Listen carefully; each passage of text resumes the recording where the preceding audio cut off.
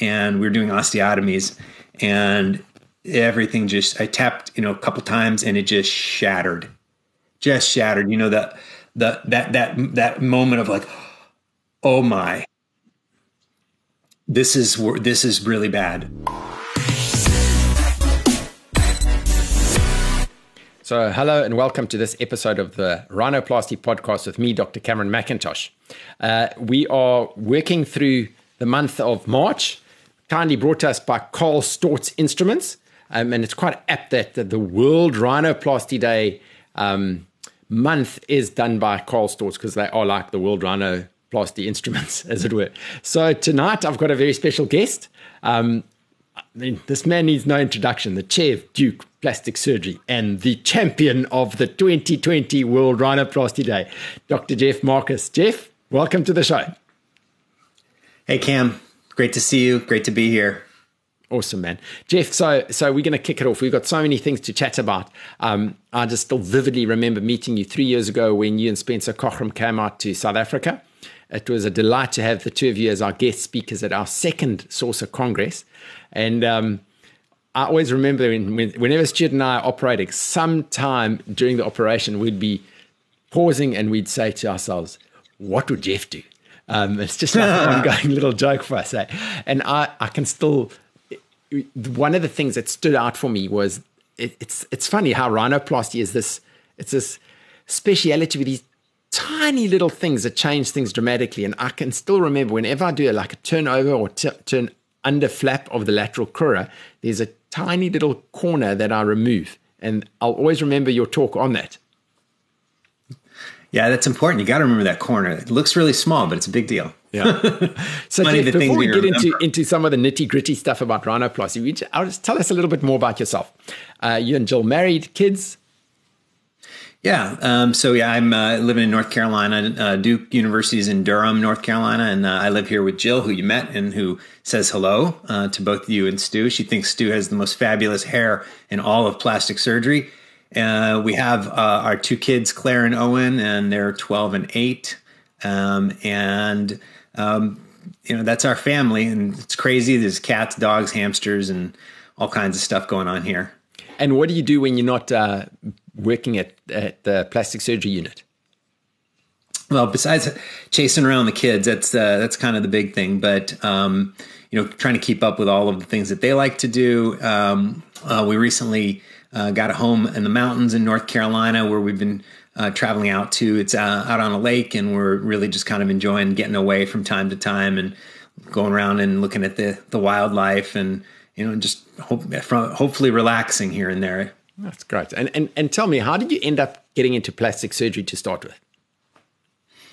So, yeah, I mean, my path, I was a medical student at the University of Michigan, and I definitely was not one of these. I wasn't one of these kids who just kind of always knew what they wanted to do. I started out and, I figured out it's one of these where generally people gravitate toward where their personality takes them. That's what I know now. And people said it at the time, but I didn't realize it. Happens that, I tend to be a rather impatient person. I like instant gratification. I don't like to wait for things. I like things to be very clear and evident. I like things that are either, very clearly successful or not. It turns, and I do like to use my hands a great deal and always had before. So, I was very open-minded about a lot of things, but it became pretty clear to me soon that surgery was going to be it for me, and started looking at things like surgical oncology. And I'd spent some time at the National Cancer Institute here in Washington, D.C.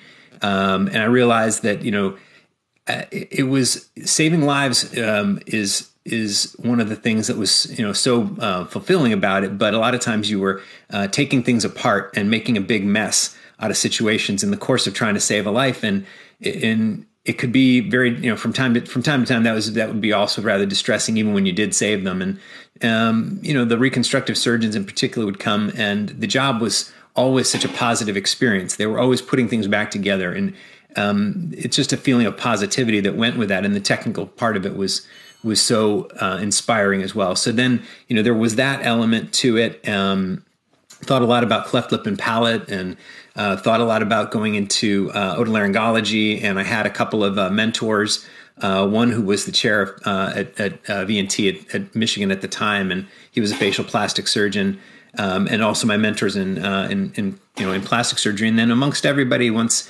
I really started coming, narrowing down a little bit, they were all great in terms of advising me what they thought a good path would be. And so I think that's ultimately what happened. As a kid, I had a grandfather who grew up in Europe, in Poland, and he was a tailor, and he taught me how to sew when I was 6 or 7 years old, something, and which I thought was completely normal. And we used to build like models with my dad, and using only I was in charge of doing everything that was tiny. Anything that was tiny was my job, and so painting little things and so on. So the thing, that's just where it happens. And so my life was gearing itself toward instant gratification, things that were very visual, things where it involved the use of my hands, specifically very, very small and fine and detailed things. And the more challenging, the better. So what does that describe? That's rhinoplasty. Yeah. But no, I think it describes more than just rhinoplasty. I mean, you within most of the people on this podcast are rhinoplasty focused, but you more than just rhinoplasty within plastics. What are some of the other passions within plastic surgery? Yeah, so I started out, when I came to my present job in like 2002, coming out of Toronto at the time, where I was a fellow in craniofacial and then in pediatric plastic surgery. And so I was asked to build a bunch of programs to sort of emulate what they were doing at the hospital for sick children in Toronto, create these things, here that they have there. And being naive, I figured, okay, well, I'll try, and I can do that. And so I did. I mean, and I spent a good amount of time, really building up on the cleft lip and palate and craniofacial program, creating something that was here, but not at a large scale. We did a lot of work in facial paralysis and reanimation in Toronto, and I was creating that program as well. So it's interesting because the circles I run, and it depends on who you talk to, what they think I do. Because I spent a lot of time in the cleft and craniofacial world, and they have no idea that that I'm doing rhinoplasty at any level. And they say, "Oh, I didn't know you do rhinoplasty." And I'm spending time in the rhinoplasty world, and people think, first of all, a lot of people think I'm an ENT. They don't really, some of them don't have any idea that I do any of the other stuff. So it's kind of fun. So I do enjoy the breadth and a larger scope of things, and I've certainly pared it down quite a bit. It used to be even more broad than that. So, Jeff, I hadn't known how much craniofacial stuff you did either. The other thing that I find so intriguing, and it brings me back to one of my first visits to Rod Roerick in Dallas, where I'd watched him for 2 weeks, where he is grinding and he's working early and he's editing the PRS and all this kind of stuff. And I in South Africa, in a way, there's a split between what we'd call the academics and the private practice. And after 2 weeks, I stopped. I asked him the one day during a procedure, I said to him, "Prof, how do you find time for the academics?" And he put his scalpel down and he stared at me and said, "Cameron, academia is a state of mind." And this is what inspires me about you guys, is that this is the other thing. I mean, you're the chair of Duke Plastic Surgery, so it's a massively academic situation you find yourself in. How do you marry those two, of your clinical love for using your hands and working in all these different kinds of plastic surgery, and then at the same time having to run an academic department? How did you get into academia like that? Well, I mean, I think, first of all, I guess I actually kind of agree with Rod on that, is that, and I tell my residents all this too, I say it a lot, is that it doesn't matter what the building looks like where you're working. To be an academic means to love to share knowledge in some way, or in any way or form, really. So, you could be in a big university kind of situation or tower, or you can be on a podcast right now like we're doing. So you are an academic. You love to teach, you love to share information, and you want to share it widely. And I was so, that's why I've been so impressed by, what you've done, not only with creating the society, but then with all of these things, the podcast, of course, but, creating World Rhinoplasty Day, and, all of the things all the webinars that took place even before that. So you're as academic as anybody I know. And so how do you manage it? So you basically partition your time, and somehow you figure out, you you have to you have to try to marry things too, like you get some good synergy. So I'm going to spend my time teaching rhinoplasty to residents. Okay, well, while we do that, let's take a whole ton of pictures and let's talk about a topic, and then let's think about the cases, and we're going to write about it. And so we think about it, we spend that time, we create presentations, and then we ask a question and we investigate it. And now we have a paper, and then we have a presentation, and then, and people are interested and they want to know, what it is we do. So, that's really like that. That's the thing that drove me the most, was just that desire to share the information, to teach with residents, but then, more globally. And I'd say the only, a difference, I have to deal with a bunch of bureaucracy within the university, and you have to deal with a bunch of bureaucracy in a business, in running a practice. But we're both trying to teach people about like what it is that we do.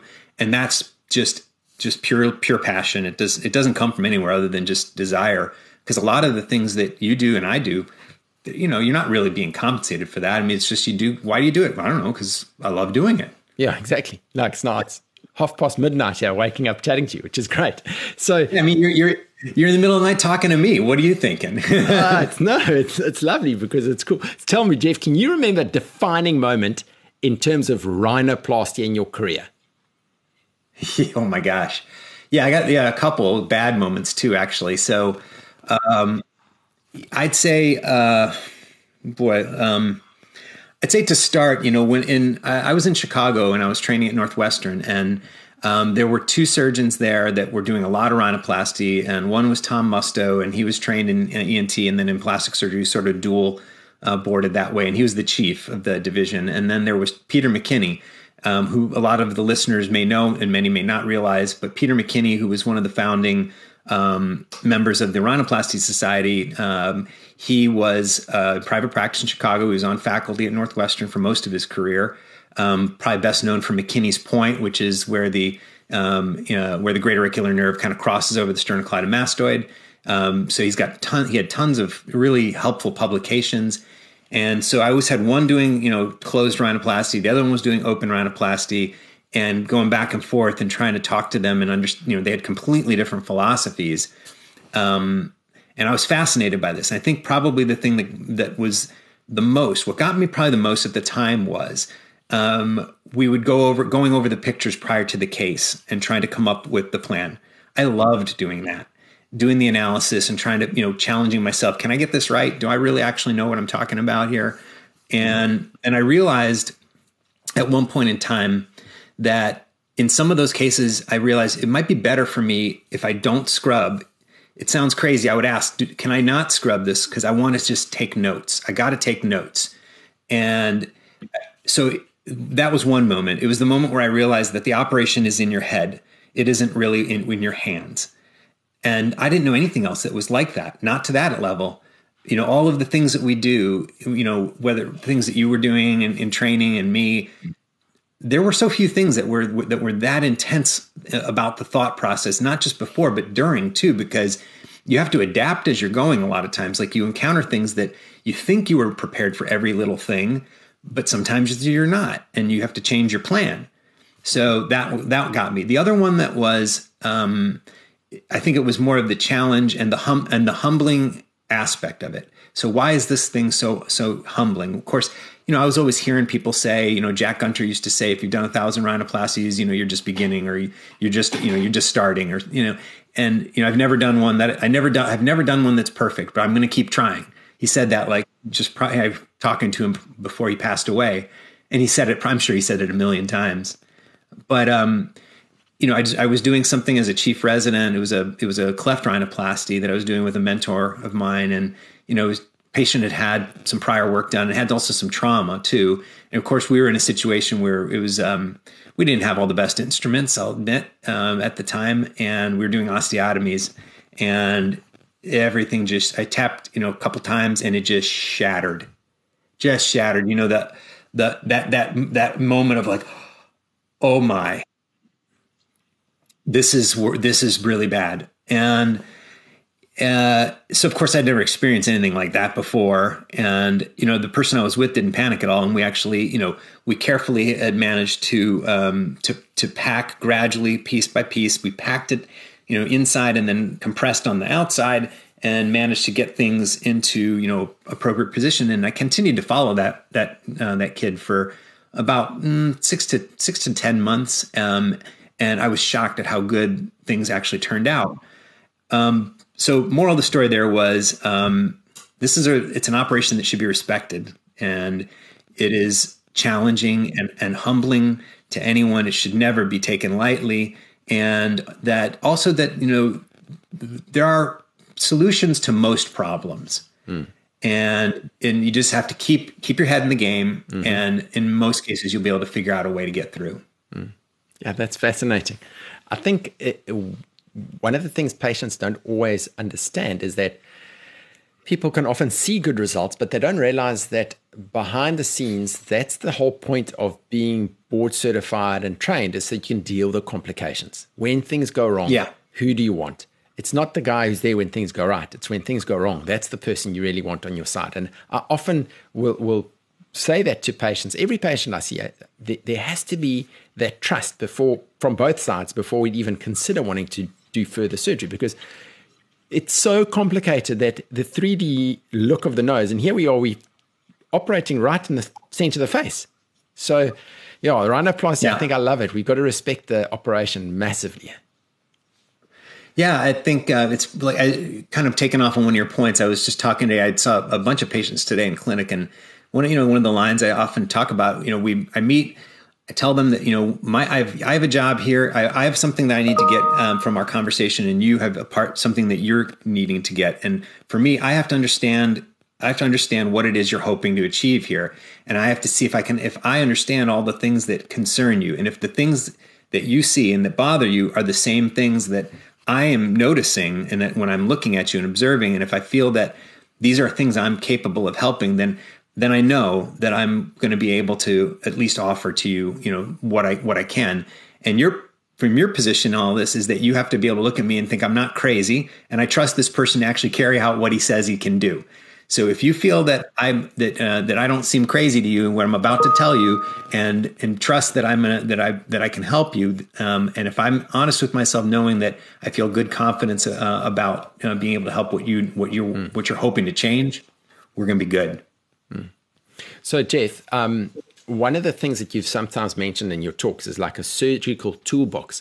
I want to take it a step further and say, I think in many of the webinars, we've been teaching colleagues about surgical tools, but there's this massive part of pre-surgery and post-surgery. So what I'd like to ask you is how, in all three of those aspects, before you even cut the skin, when you're doing the operation, and after the operation, how over the last 2 decades or 3 decades that you've been doing rhinoplasty, has that changed for you? Which new tools are you using? Which old tools are you not using so much?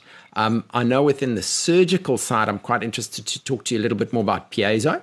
But to kick it off, the difference between the Jeff Marcus now compared to many years ago when a patient comes to see you, what are the big changes in that pre-op consultation?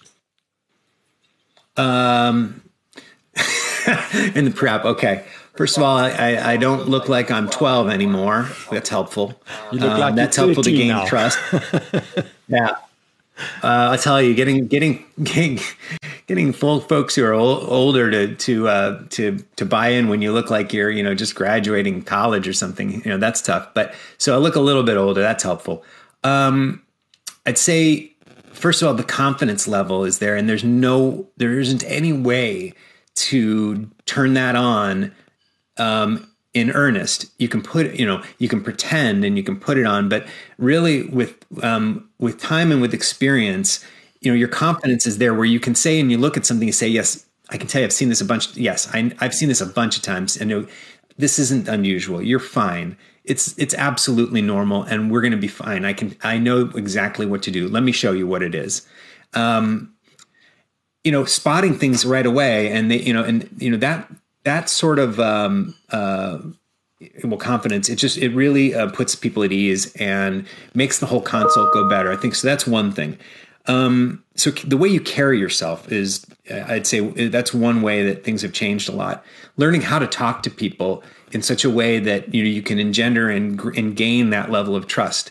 So when I walk in, I've learned at this point, I don't start talking about anything related to the nose for like at least, I don't know. I mean, at least until I figure out where are they from, what do they do? They have kids. Where do you work? What do you like?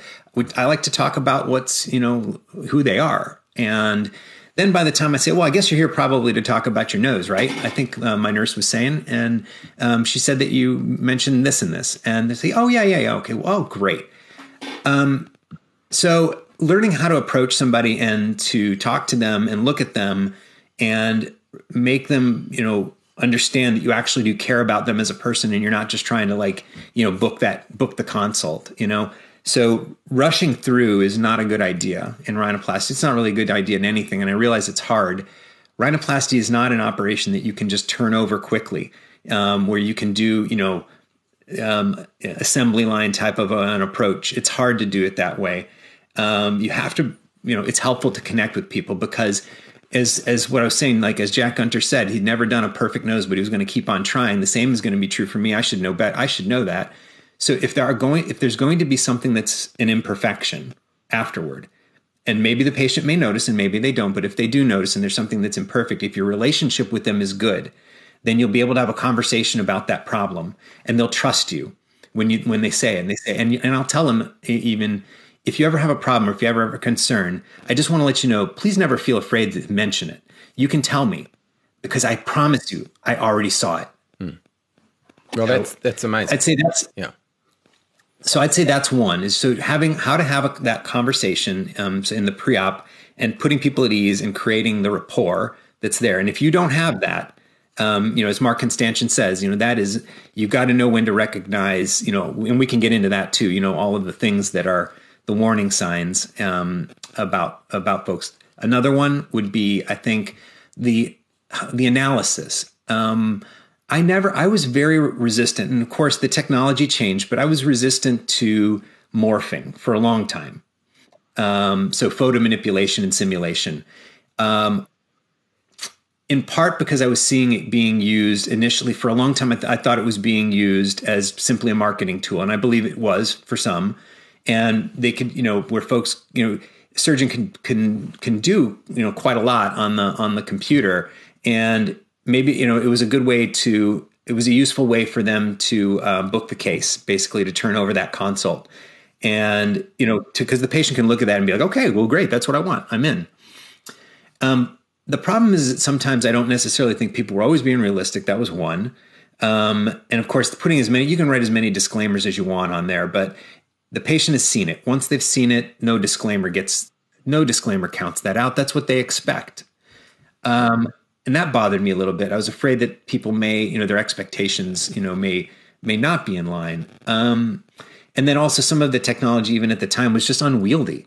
It was just, my God, it would take I'm going to spend, 40 minutes just messing around on the computer, because that's what it would take to use what we had, at that point. So I was pretty resistant. I was using, full size images, printed images, and drawing on them. And I still do a lot of drawing. So I think where I am now is that I blended in. I still love to draw. I still love to use the hard copy photographs. I still like to do diagrams saying this is how it's going to be done, because I'm a nerd about rhinoplasty, just like I know you are. We like to nerd out about this stuff. And some patients enjoy that piece. But now I've incorporated some of the simulations are so easy now, and you can do a few simple things. And if you're honest, and what I notice is that I don't even take it to the point where I would really like it to go. I go a little shy of that. I'm just going to go a little bit better. And then they say, yes, I love it. And I'm like, good, because it's going to be better. And in my head, I'm thinking it's going to be better than that. Yeah. So if you like that, we're fine. That's cool. Wow. That'd be my pre-op. Yeah, that's very interesting. You can't buy experience, and that's what years and years of experience brings you. Okay, so tell me about your surgical toolbox. Which tools have now moved further down, and which tools are new or have moved up? Yeah, so this is one where if you go back to when I was starting, there was a lot of the arguments at that point. The closed open argument was still very much in effect. And of course, we've practically gotten past that now, because it's clear that there's a place for both. And now that might be a matter of preference. Some people may choose not to do one versus the other, but there's definitely a place for both. Same surgeon might, decide in certain instances that they prefer to do one or the other. And I have total respect for all rhinoplasty surgeons who are able to get great results no matter how they can do it. I don't care how they get there. It's hard operation. If you can get a good result, I respect you. So I think we're beyond that. And I think the tools at that time were also very crude. So we were doing at that point, I don't say crude, but for example, every patient who had an open rhinoplasty was said to need a columella strut. If you do an open rhinoplasty, you're destabilizing the tip, you need to have a columella strut. Not only that, it better be really stiff too. So sometimes we're going to need to put a K-wire in that columella strut, and we're going to put it into the anterior nasal spine because we thought that it needed to be that. Or we would put it all the way down onto the spine or very, very close because we thought it needed to rest there. But then they started clicking back and forth, and the patients would come back and they say, "Why is this thing clicking here? It's driving me crazy." So, that was something that was pretty ubiquitous actually in the open world. Of course, now, we've come to learn that there are other ways to do, to get projection that don't require that. I mean, and there's, pros and cons for the new things too. And I can mention I'll get to that part in a moment, but then spreader grafts also were something that were pretty widespread at the time for good reasons and many, for functional reasons. But, as things go, there's always enthusiasm that hits a big wave. And then we realize that maybe we're applying these probably a little more often than we really need to, because it's a very useful tool, but does it need to come out of the toolbox every single time? Same with columella struts. Do we are we never going to do them? Not a never. It's just, we're going to pick and choose maybe. We're going to add some new tools into the box now as the years go on, and we learn of things, and some things are very esoteric, and we confuse the hell out of learners because we keep introducing things that are like minutia and esoteric and kind of just maybe useful in a particular circumstance or not. I think that's the way I've always looked at it, is I'm collecting tools as I go in the box, and I'm realizing which ones are the most useful things and which ones are not as useful, which things come out a lot, which are used for specific circumstances. And I think that's why I teach my residents that, certain things are in the top shelf of the box, and then there are certain things that are in that bottom bin. And so they'll say, what is this thing I hear about? And they'll mention, a little technique, let's say there's a useful technique like facet grafts, or like a little, there's little butterfly grafts that help, for the infralobule. Well, it's a very cool technique. It's very nerdy. I love it because I can see where that's helpful. Ash Gavami and some other people, they ask me about that. I go, listen, that's going to be in the bottom bin of the box, and it's useful for some specific circumstances, but that's not, the success of your operation isn't going to depend on that. The success of your operation is going to depend on on the big things, the main things that really are, that lead to, success versus failure. Those are and the tools you're going to use for those are going to be on your top shelf. You're going to use them a lot. So you got to get projection correct. You got to get the right amount of projection. You have to get the right amount of rotation, and you've got to get the dorsum proper in its position and shape and prominence relative to the tip. If you can do those three main things, the rest of the other things will be relatively small. Doesn't mean, they're not important. It's just that they are not going to lead you into like a major revision. No, absolutely. And what are some of your opinions on this new kind of debate that seems to be raging between preservation and structural rhinoplasty? I think, but it might be quite controversial to say, I think there's a lot of it's to do with marketing. Rod Lowe saying everyone's world famous on their own website. Yeah. Well, so I'll go back to kind of what I was saying a moment ago, is that if a surgeon can achieve a great result, to me, I don't really care what it is they're doing if they can do it, if they're getting that great result, because I'm going to want to understand it. I may not be able to pull it off or do it because I know that it isn't a part of, it's not a part of me at the moment. So I don't want to discount it. I do want to hear about it though, and analyze it. I want to see if what they're doing, if what's being done is better, easier, or less risky than what I'm doing. And so and I'm not there yet. I haven't figured it out yet, but I will share that, I've seen some phenomenal results. My friend Lauren Rosenfield, who's in San Francisco, is a great aesthetic surgeon and teacher, always says, he always gives caution to, the shows that sometimes we as surgeons put on because, we don't always show our problems and we don't always show the bad outcomes or those, those kinds of things. And so that is not me saying that I believe that those bad things, that there are bad outcomes that we're not hearing about, but in time we'll learn a little more about what kinds of pitfalls are there. What are the cases you don't want to do it on? How do you fix those? And I'm not quite there yet. And so I don't know. I mean, I don't necessarily think it's a point of controversy because right now it's a matter of preference.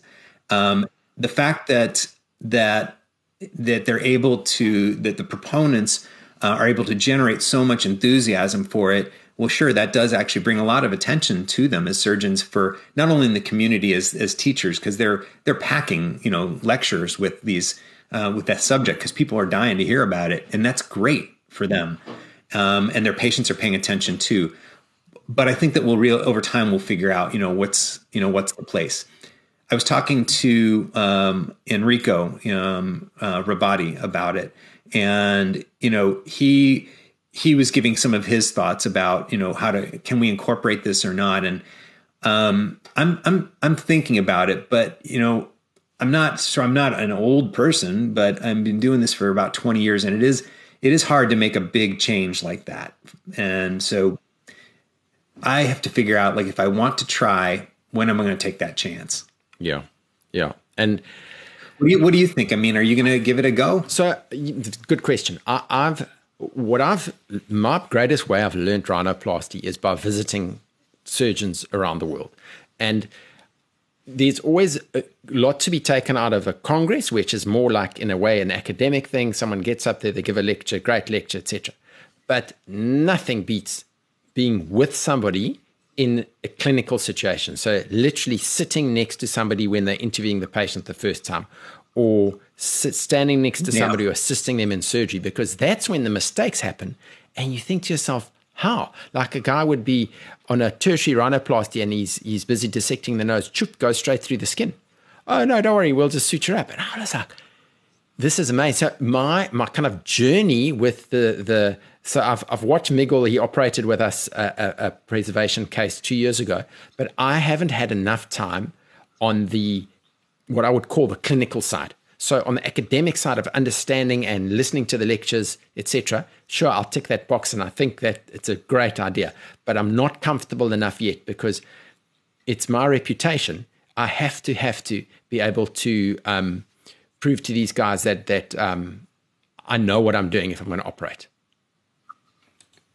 There was one to that point. So I did the same thing, and I wish I could do more, by the way. And if for people who are listening, especially if you're early on, and if you have an opportunity to go spend time with people directly, definitely I would urge you to do that. I did go out with there was one individual I went to see at one point, and who was doing something that was rather new, and also I guess had some controversy to it as well, and also there were some comments about it being used as a marketing situation. But I wanted to see it, and and there definitely was a lot to learn. I'll tell you that, because just as you said, it's never quite exactly what you think it is.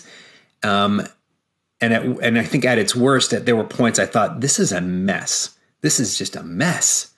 I'm like, this is not what I thought at all. So yeah, I think there's something to that. And that's not to say that every new thing is a problem. It's just be careful, about judgments, I think. So we're talking about new ideas, new techniques, and controversies, and the role of the value in visiting people. I was just saying that I could not agree more. I think it's really. I wish I had a chance to visit more people, and I think I probably will try now. I do think if I end up doing some work with preservation, I probably would go out and visit with Sam.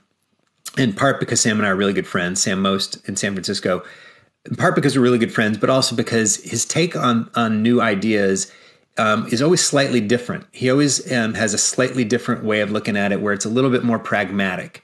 So that's kind of the thing. He thinks about it for a while, and he thinks, well, I like that. I think it might be helpful, but I might be able to do that safer if I do it this way. Mm. Yeah, we had a very interesting talk last month with them The one thing also in the surgical toolbox, which is also new, is the whole piezo side of things. So I'm just kind of dipping my toe into the ocean, and I'm enjoying it tremendously. So here's the big question, and this is really the decider, because there is, in my opinion, like there's no doubt that it is absolutely useful, and I've played with it, and there's so many cool advantages that it offers.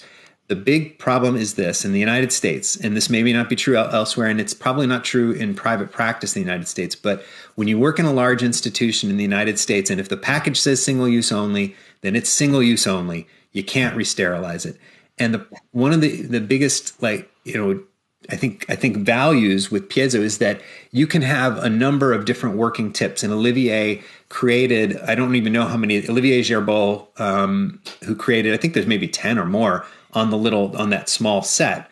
And, one's for scraping, one's for burring, one's for cutting, one's for drilling. And they're so useful. And I did visit with him once too, and watch, in a particular case, where I'd say he used at least 4 or 5 different ones for different purposes during the case. But the problem in the US is that every one of those says single use only. And I'm at an institution that reads the packages. And so they just won't allow that. And so I can't, and if I can't charge, I don't even remember what it is now, $250, US for one of those tips, forget it. I can't add that kind of cost onto the case. Whereas I do like power equipment. So I do have, micro saws and micro burrs, but the tips are, $25. Exactly. Yeah. Okay, Jeff. So let's talk a little bit more about your post-care toolbox, how things have changed. Because this, I think, is where the mistakes that we make really change things for us. And what's changed for you over the last 20 years? Not a lot, to be honest with you. In post-op care, I've always had kind of a ritualistic sort of a way of doing things with taping, and probably some of what I do is even unnecessary. So taping and splinting, and use some internal splints. Probably I'm doing more often. Anytime I'm doing work with the turbinates, I'm going to do something to keep them out to the side and hold the septum straight in the middle. I think that those are helpful. We didn't have those when I started. So channeled splints, like Doyle splints, they actually weren't available. We used to cut, we used to take plastic milk jugs and cut this, it was thin, flexible plastic, and they would cut them to be, the proper size and shape. And then we would sterilize them. And that's what we used. And then they came up with, with Doyles, which are great for when you're doing turbinate work. Being mindful, and I'd say maybe more vigilant about hematoma. Being when particular phone calls, I'd say if a patient, there are particular buzzwords that a patient might call and say, when I know you come, that word. If that word's used, you're coming in no matter what. So anybody who says that they've got a funny smell, my office knows, funny smell, come in now. It's just the way it is. I see something full. I see something in, fullness inside my nose. Come in now. I see something full in my nose. So I think being a little bit, maybe vigilant, and, just with experience, kind of maybe, what things need to be addressed right away. And pain? Well, how about you? What's that? Pain? If a patient is pain. Yeah. Yeah. I definitely found that you need far less pain medication than what I used to give. Alternating doses of over-the-counter pain medication can completely, can not in all cases, but it can nearly eliminate the use of narcotic pain medication. And I have not used the liposomal bupivacaine, Exparel. I haven't used that yet, but I have been able to get close to limiting the narcotic use. How about you? What do you think the things have changed the most in your practice? Good question. My practice hasn't been as long as yours. I think I particularly like post-surgery, I think it's kind of empathizing with patients more, to walk them through and explain to them it's a major like emotional surgery. It's that day of revealing the nose. It's almost change of personality sometimes, because it's a big thing. It's a lot of patients have spent years to get to the point to finally make the leap of having it done.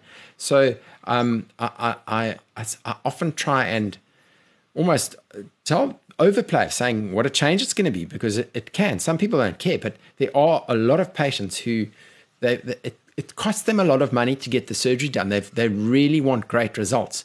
And the bulk of the patients like that, I love being able to walk that journey with them and say, listen, anytime you come back and you carry on coming back, and some people love that. Other people, it's just once and you never see them again.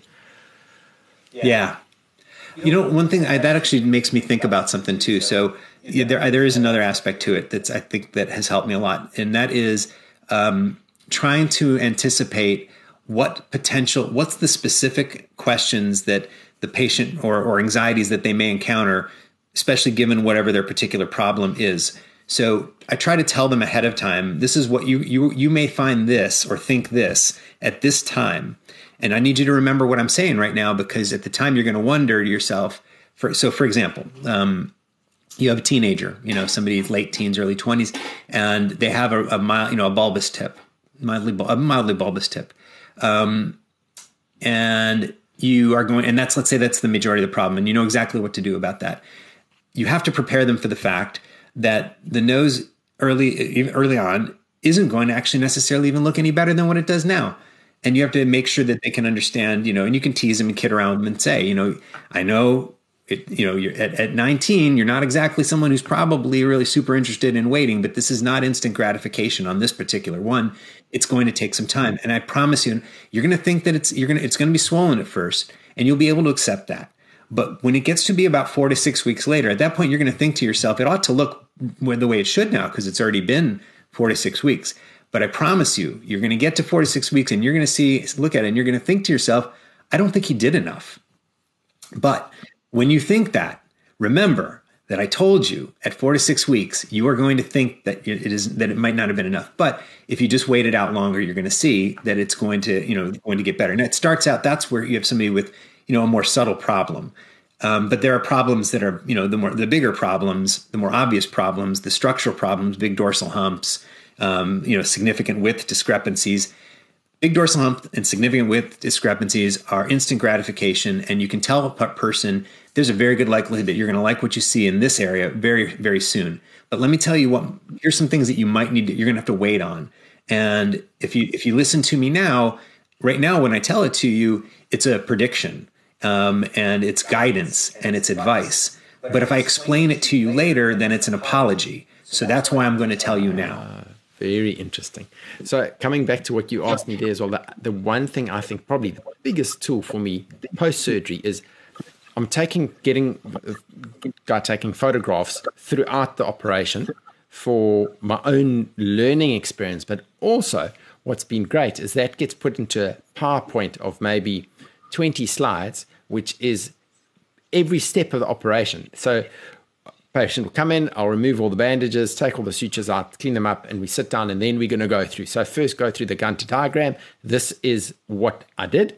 Now let's look at the photographs. And Jeff, patients just sit there with their mouths gaping open, because they normally used to only a small little, seeing only a few stitches on a columella, for example. But now you've actually shown them step by step. And then what I also have done is that's in a PDF document. So I'll email it to them.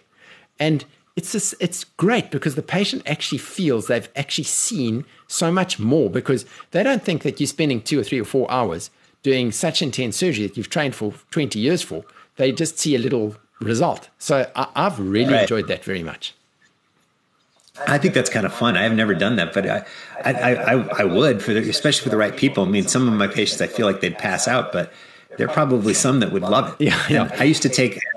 And I was taking actually, I still do sometimes. I used to do a lot more, like what you've said. I used to do a lot more step-by-step photos because I was, trying to prepare a lot of talks and teaching and then video. And I was taking a lot of, full-length videos on cases. And, and then I would think afterwards, okay, was that one useful? And then, so I would either keep it or not keep it.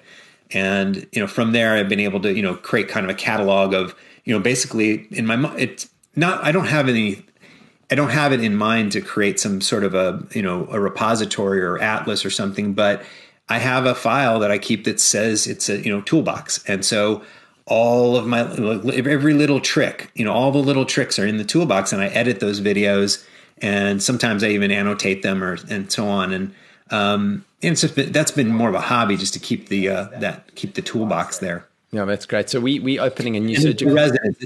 I use it for the residents a lot. Yeah, so I think that's one of the things I love doing is, so if we traveling and operating elsewhere and my normal cameraman's not there, give it to the resident, because they need to learn. And that's what Faisal of Payden showed me so much. If you can take good photographs, you are thinking from a surgical perspective, because the photograph is to teach other surgeons. So start off by only taking photographs in the operations. You're not scrubbing up, you're not observing, you're taking photographs. If you're not making notes, like you said earlier. Yeah. So we're hoping to open a new surgical center in about 3-4 months' time, and we're going full out to video everything. So we'll have like 5 video cameras in each surgery with a guy sitting, and he can edit it, etc. But I think that's the next step, from having photographs to now actually live recording each one. So I'm excited for that. Let me repeat what I said earlier. You are an academician, my friend. You just the fact that you would think to do that, that's what a teacher does. You have 5 cameras. I mean, my goodness, I don't even have a video cameraman. No, we're not there yet. We hope so. We hope so. And that's the lovely thing about chatting to so many of these guys is everyone has something to add. I mean, this has been now what we've been speaking for more than 40 minutes, and there's so many little pearls that have come out of here. So, yeah, Jeff. So let me try and think. Well, what else I want to ask you? I mean, it's an opportunity to speak to the world champ. Tell me a little bit about World Rhinoplasty Day. How was that for you? So that was interesting. So I mean, I'll give you the perspective of a participant's perspective, because you were immersed in it as the planner. So at first I thought it was crazy. I figured, these guys, what in the world? They're going to do 10-minute talks, 100 and some, I don't know how many were there, 140 talks, something like that, all 10 minutes long. I looked at the list of the names. You got teams from all over, they're creating teams, so they're creating like a competitive vibe here. And I'm like, oh, this is kind of interesting. I'm like, okay. And then, first, of course, I'm like honored, that they asked me, or my, US, Jay Calvert asked me to do it. Of course, Jay's a good friend. And I was like, oh, that's nice, Jay, but I'm excited about this. It's Cam and Stu, should be fun. And, then the thing starts going, and I'm like, my goodness, this is like a production. This is like a telethon on network, network TV here. And so I'm watching some of these presentations. I'm like, wow, that was really good. And so it took me a while. I think until the actual day of, I didn't realize, how large scale, it would be in terms of its production. And, I got asked to give a particular talk I was asked to give for the topic. I didn't choose it. And they really wanted me to create something that was, new. And so I thought, okay, well, I'll give it a try. And so I created something, and I hadn't shown it to anyone, other than, I don't even think my wife saw it. She always comes and peeks in here and sees what I'm doing. I don't think she saw this one. So I figured, okay, well, I'll just wing it. I'm watching all these very, very, highly technical talks where for me, it was great because I'm taking some notes. I'm like, ooh, I like that. I'm learning some things here. And, mine, I figured, well, mine's not technical. It's actually has more to do with what you and I have been talking about, or a lot about patient selection. So we haven't gotten into that really, but it was about how do you, keys to having success and patient selection and planning and pitfalls and that sort of thing. So I figured, I hadn't even considered the fact that, that there's some competition in here, and that maybe I might be able to do well in it. I just figured I'd be the boring talk, because I'm not technical. And so I do the thing, and it completely took me by surprise. Like when you guys were calling, I'm like, you're like, hey Jeff, they like your talk. I think you're going to be in with the finalists. I'm like, what?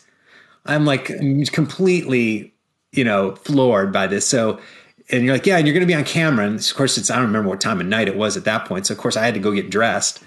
So I didn't want to look like a fool. So I was shocked. I'll put it that way. I was shocked. Oh, no, it was great. So we had the editors of all these big journals, and it was really who was going for second place. It was, I wasn't a part of the judging, as it were. I mean, I had to just kind of overall look after everything, but it was cool there. Yeah. Okay, Jeff. So last little point I want to ask you. I mean, we can talk forever, but how do you think COVID has changed things dramatically, and it's especially changed how education in rhinoplasty has happened with this plethora of webinars, etc. I'm concerned in a way that webinars, it's not giving enough practical training. People are going to get a lot of information from the webinar. How do you foresee us over the next while trying to adapt how we're going to be teaching and practicing rhinoplasty because of what's happened with COVID?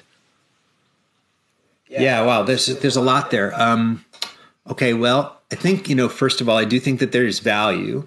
And I think that because it's such an immersive topic, and, we were talking before about it's so much is in your head that, filling your brain with a little bit more here and there, especially if it's things that are maybe a little different. So if you have access to some different thoughts and ideas that you would not have had access to otherwise, and it's easier for you to see it and get to it, that's probably a good thing. So, and because some of it you may just completely say is rubbish, and then others you might say, "Ooh, I never knew that. I wouldn't have thought of it." So I think the access to different points of view and different thoughts, that's good. And so I hope that webinars continue so that we can get access to these international people. You and I are talking here in South Africa. I mean, like, I can hear you like you're next door. And so this is great. I think your podcast is great. Like, so, hearing like this is an easy way to get the real deal from somebody. If you want to know, like, what's actually going on in a format like this, it's hard to, bullshit and lie. Am we allowed to swear on the podcast? Yes, 100%. I love it. Oh, good. Perfect. Bullshit. Yeah. So I think that's good. The in-person learning is going to continue to be, important.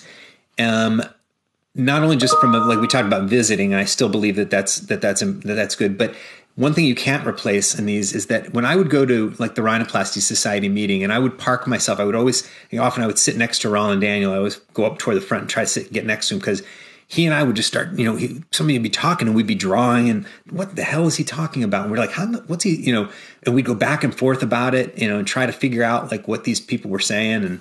And then we would talk in between, and then we'd get a few more people around and be like, did you understand that? I'd say some of the most important things I learned were in those formats. And you don't have to sit with Roland Daniel. You can sit with anybody, a couple friends. And, when you're done, you can try to dissect out what it is that was presented. And I think that's helpful. Clubs, like, there are travel type clubs and things like that. And, we don't have so many of those things anymore. I know I did spend a little bit of time with the crazy, rhinoplasty research group, the European guys, Olivier and Yves Savans in that group, and Roland's kind of in there too. And George Murcell was there, and, Milos, who's completely nuts, Kovacevic. I think those travel groups are pretty cool. People who spend time together and, sort of geek out about things. Where COVID's going to come in is that I'm hoping that the travel part will come back, but that we'll keep some access to the web-based stuff too. Awesome. Is that been what have others been saying too? Is that roughly what you're hearing? Yeah, I think people are desperate to meet in person again. Yeah. Yeah. So I look forward to coming to America again. Yeah, like, so for example, to do a visit, I would love to go to South Africa, Bruno, and I'd love to have you come here, but neither of us can do that. Yeah, Jeff, and then going to Europe. It's been so interesting talking to you. Well, I was trying to tell you, it's inspiring. It's really great. I think to be a committed family man, kids, running the academics, operating like you do, not just rhinoplasty. Man, it's fantastic. And I think the cherry on the cake is that you were the inaugural winner of World Rhinoplasty Day, man. And yeah, I appreciate the fact that we can take an hour of your time to chat about these things. And I think the listeners, it's good to kind of climb into understanding how somebody who's at this level works. So I really appreciate it. I appreciate your vulnerability. I appreciate the stuff we spoke about. And I hope that you have a great year in the department and family and all that kind of stuff. And I really hope that we can get you to South Africa soon. Thanks, Cam. And I just want to again say thank you, and also to commend you on this project. I really believe in it. I think I think you're doing great work with this. I do think it's really valuable to bring people together. And I am very eager to support you in any way that I can in all of the works that you're doing. I really am impressed. So thank you. Thanks. So this brings us now to the end, and I'm now going to be able to tell you guys who've waited so long about Karl Storz that you can get a discount if you send an email to this email address and ask them. And then you can be able to get some of these cool instruments to use literally in your surgical toolbox.